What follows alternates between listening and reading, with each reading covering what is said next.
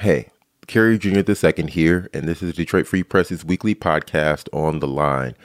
Before we get into the episode today, we need to acknowledge what's been going on in the world. This week, we saw a historical and alarming moment when Afghanistan fell to the Taliban. It came after more than 2 decades of U.S. effort in the region, and just weeks before U.S. troops were fully set to withdraw. We have seen people cling to a plane fleeing the country and fall from the sky. There have been reports of shots fired at protesters. Veterans are seeing it from home after putting their lives on the line. Afghan people here in Michigan are worried for their relatives that live in the country and remain unsure what the future holds for their homeland. Politicians are both condemning and defending U.S. choices there, and Michigan may need to prepare for an influx of refugees in need of a safe haven. The main thing I want to get across is that we want to hear from you, Detroiters, Michiganders, international visitors to the Mid-State. If you've got thoughts or ties to the conflict, please reach out to help us tell this story. You can reach us at ontheline@freepress.com. That's ONTHELINE at freepress.com. Thanks so much, and know we're thinking of you. Okay, now for today's story. This is Kerry Jr. II, and whenever we get a little bit of warmth, a little bit of sunshine in Detroit, we outside. Is it okay if I record this conversation? So in the spirit of that, we went to Belle to get people's thoughts on the topic for this week. So you said you smoked for how many years? Oh, I started smoking at Camp Dearborn. I was about 17, and I smoked on and off for about 25 years. Started with Newports, too, menthol cigarettes. We're talking about menthol cigarettes. What made you stop? My health. Look at me. I'm 65. In April, the FDA announced plans to propose a ban in the next year on menthol cigarettes and all flavors in cigars. That announcement came in response to a citizen petition and a lawsuit filed last year. Some people are not excited to hear this news. Is that good, bad? What do you think? I think that should be amongst the people. If the people like menthol in their cigarettes, for Christ's sakes, give them a menthol cigarette. But there are others who think there are benefits to the ban. You know, when you limit access to something, then that is, another tool to help you quit. That's Mitu Jones, and she is one of 2 anti-tobacco experts we spoke with about the menthol ban, yes, but also how we got here, why we need or don't need the ban. She's worked on health issues at the state and local level, runs a community development nonprofit, and she currently lives in Madison Heights. But she was born and raised in the city. What area of Detroit are you from? West Side. Okay, cool. Can I get a neighborhood shout out? Oh, yeah. Shout out to Joy Road, Exit 9, Cody Rouge Community. Solid. Okay, great. She grew up around smoking. She also has a pretty vivid memory of smoking ads from back in the day. Growing up back in the 70s and 80s, tobacco use was really widespread in the Detroit community. Our parents smoked. They smoked Newports, they smoked Cools, primarily menthol cigarettes. This is On the Line, a weekly podcast from the Detroit Free Press where we take a closer look at the top news in Michigan. I'm your host, and this week we'll be diving into how Detroit got hooked on menthol.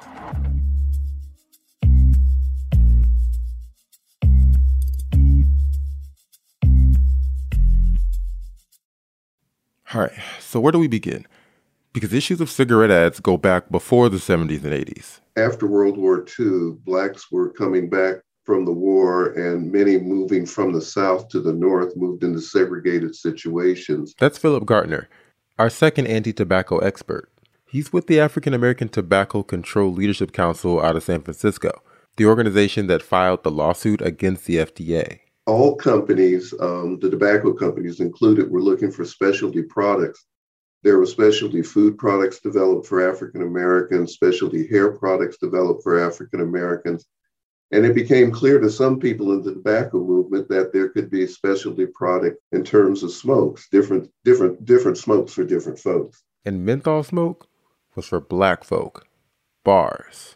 Menthol cigarettes are, tobacco products that contain menthol. And menthol is an anesthetic, right? So it makes a smoother taste. and it's more addictive because it takes down the harsh taste of the tobacco product.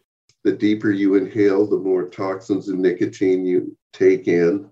The more toxin and nicotine you take in, the more addicted you become. The more addicted you become, the harder it is to quit. So menthol, mint, Vicks Vapor Rub, yeah, they're from the same family. It's a flavor. Oh, I did not know that. Okay, wow. Yeah, you know, you think about Vicks Vapor Rub. You know, everybody had a grandmama when you had a cold, they rub it on your chest. So now you add that to a tobacco product.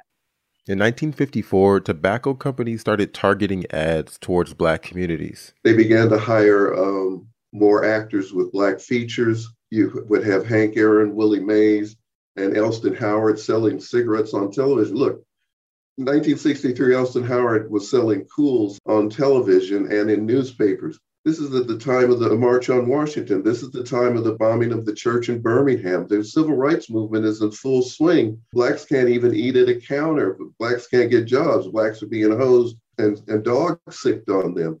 But the tobacco industry is going, aha, we've hit onto something here. And they began to essentially flood our community with advertisements and gifts and the like. Well, you know, you've seen the ads. Ones that affected me the most were the ones where they're playing musical instruments. I play the clarinet and the saxophone. I play a little piano when forced. And yeah, those are it was cool. It was, you know, it was the thing to do. At that time, advertising, it didn't talk about any health effects. Minu grew up in the 70s and 80s, and she was surrounded by menthol cigarettes. Her mother, father, and grandmother all smoked menthols. In the Detroit community, our parents smoked. They smoked Newports, they smoked Kools. So, you know, growing up, it was really cool. When I was 5, my mother's probably going to kill me for this, but my mom would send me to the store to purchase her cigarettes. The Tobacco Free Act, which makes it illegal for youth to purchase tobacco products, didn't pass until 1988. So before that time, kids could go into the corner stores to purchase cigarettes, right? So, and I did as a kid. I didn't smoke cigarettes. I've never smoked cigarettes, but it was no big deal for kids to purchase cigarettes.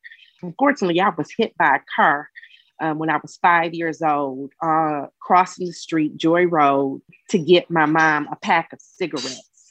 You would have thought that would have made my mom stop smoking cigarettes, but it didn't. Could you speak to the history of cigarette advertising to the Black community, what it looked like, why it was done? Yeah, so one vivid billboard was Newport. It was the advertisement of a beautiful Black couple playing Frisbee, you know, so it was about that image of family and togetherness and having fun at a time when the crack bomb had exploded on the west side of Detroit, in my community, and drive-bys were common. It really relayed images of hope and things that, you know, in our community we aspired to have, but didn't necessarily have. I remember, you know, the days of the Cool Jazz Mix Festival. You know, it was an opportunity for us to see great artists perform for free. But the Cool Jazz Festival was a marketing strategy by the tobacco industry to specifically target African Americans. They occurred, you know, all across the United States in Black communities. And it was really a way to connect Black people through music to emotions and promote advertising of menthol cigarettes. Kool was not COOL, it was KOOL. A local advertising company, and, you know, they were given a contract to hire models at $10 an hour. And they wore these all gold one-piece jumpsuits. And their only job was to go to the festivals and pass out these free cigarettes. They were called True Gold at the time. You know, and it worked. One of the things that I say about that, you know, now that I look back on it is, man, there were some great Black jazz artist who played music, and the tobacco company was playing us. Minu, menthol, and the FDA after the break.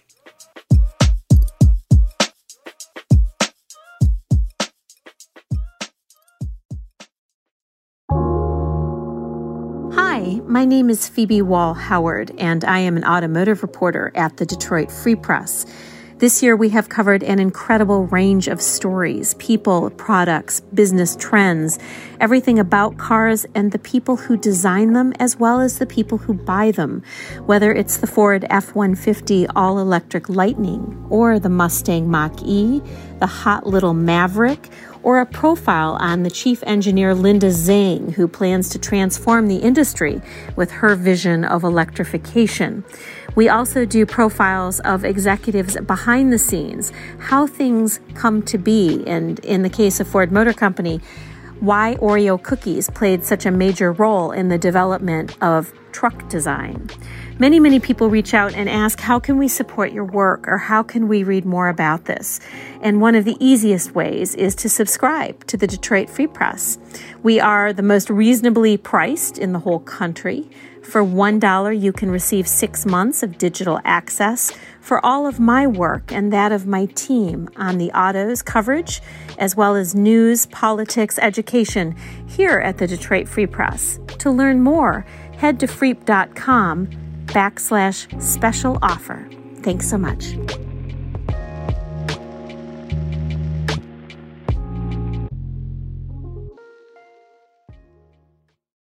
We're back. This is On the Line. I'm Kerry Jr. II, and I'm talking with Minu Jones of the nonprofit Making It Count and Phil Gardner of the African American Tobacco Control Leadership Council about the history of menthol cigarettes and a recent announcement that the FDA will seek to ban it.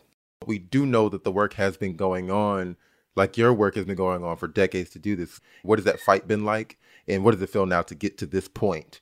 I was working in tobacco back in 2009 when President Obama signed the Tobacco Cosmetic Act into law.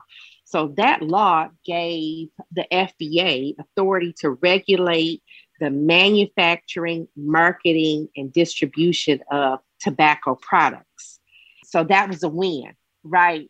And so almost immediately, the FDA banned flavored cigarettes. Before that time, tobacco companies had started marketing flavored cigarettes, strawberry, pina colada, all of that. So I was real happy about that. But it was almost a slap in the face to know that menthol was excluded. Menthol makes up 36% of that market. It's a huge chunk. That's Phil again. That's what the deal was. It's they wanted to keep their profit more. Yeah, you can get rid of licorice cigarettes. You can get rid of strawberry and cigarettes. You can get rid of lemon and cigarettes. You can get rid of all of that type of stuff. But you can't get rid of menthol because that would have crushed the industry. 9 out of 10 African Americans smoke menthol cigarettes. We have the highest rate of death and disease associated with tobacco use. And here we are, and the FDA excluded it. So it took tobacco control advocates, to really push the FDA to respond. And finally, after being sued, they now, have agreed that there's enough scientific evidence out there to go ahead and move forward with a ban. Why now? Because Black Lives Matter. Because we, are finally at a point in our nation where people are paying attention to health equity, social determinants of health and social injustice, especially in the Black community. The FDA has said it was evaluating the issue and supporting research to understand the differences between menthol and non-menthol cigarettes and the impact on health. In a statement, Altria, which owns Virginia Slims, did not comment on its company's past actions. But in speaking to the idea of a ban, it said a better approach is to support marketplace alternatives. It said, quote, "We share the common goal of moving adult smokers from cigarettes to potentially less harmful alternatives, but prohibition does not work," unquote. Imperial Tobacco, which owns Kool, and R.J. Reynolds Tobacco, which owns Newport, did not respond to requests for comment, but both have publicly raised concerns with the science behind a ban. According to USA Today, the final ban could take years to implement. After a formal proposal, there's public comment, and likely a court battle with the tobacco industry. I went out and spoke to some former Detroit residents, some other locals that smoke menthols. They feel like they should have a choice. I think that it should be a choice. If someone want to quit smoking on their own, they should be able to do it. But I don't think that it's fair that they just ban Newport. What is your response to them, to people who say that? My response to that is it's about protecting life. This is not about picking on us. This is about protecting us. We were left out. And now it's time for them to include us. It's a human rights issue. We all have a right to health. And we are the largest consumer of mentholated products. It's about saving lives. I asked them, if or when at this point this ban is implemented. My question is, if you want to stop, and if they ban the cigarettes, would you stop smoking? No, I'll just find something else to smoke. So because I've been smoking so long, can't stop unless you really, really want to. People gonna always find a way to get high off of, something. Find something, go a different country, city, whatever, just get some menthol. So. And then I also got responses that said, I would quit, but people will find their own ways to get menthol cigarettes. I truthfully feel like even if they ban it, people gonna still find a way to, make their own bootleg menthols. They'll do anything or it'll create a market for it, if you know what I'm saying. So, what is your response to that? Well, first, it's the FDA's responsibility, as I said before, to regulate marketing, manufacturing, and distribution. We should note, too, for everyone listening, that the American Civil Liberties Union, ACLU, has also expressed concern with the idea of a ban. They say it could lead to more police interaction with the Black community. The FDA has said they are focused on sellers, not smokers. Right. So this is not about, somebody making their own cigarette at home. This is about the product that's in the cigarettes that is harmful. One thing that was really interesting, one of the guys I spoke to said how it was a habit. It's not like it's like they see the problems. They understood there was a problem. They knew it was bad for their health, but the habit, but he was just like, it's just a habit. It's just like, I can't let it go. Yeah. Definitely. And, just when you were talking, Carrie, it brought me back to my days working at the Bureau of Substance Abuse for the city of Detroit. And there were people, who would come to me and say, Minu, I was cross-addicted. Crack, heroin, alcohol. I've been able to kick the habit for all three of those, and I cannot let go of this cigarette. What do you believe this ban does in the overall fight for health equity? Those people who were saying, the ban will be implemented, but I'll find something else. What else is necessary to help, bridge that gap of understanding so that the people in the community kick the unhealthy habit? Yeah, so, commercial tobacco drives the three leading causes of death among Black Americans: heart disease, cancer, and stroke.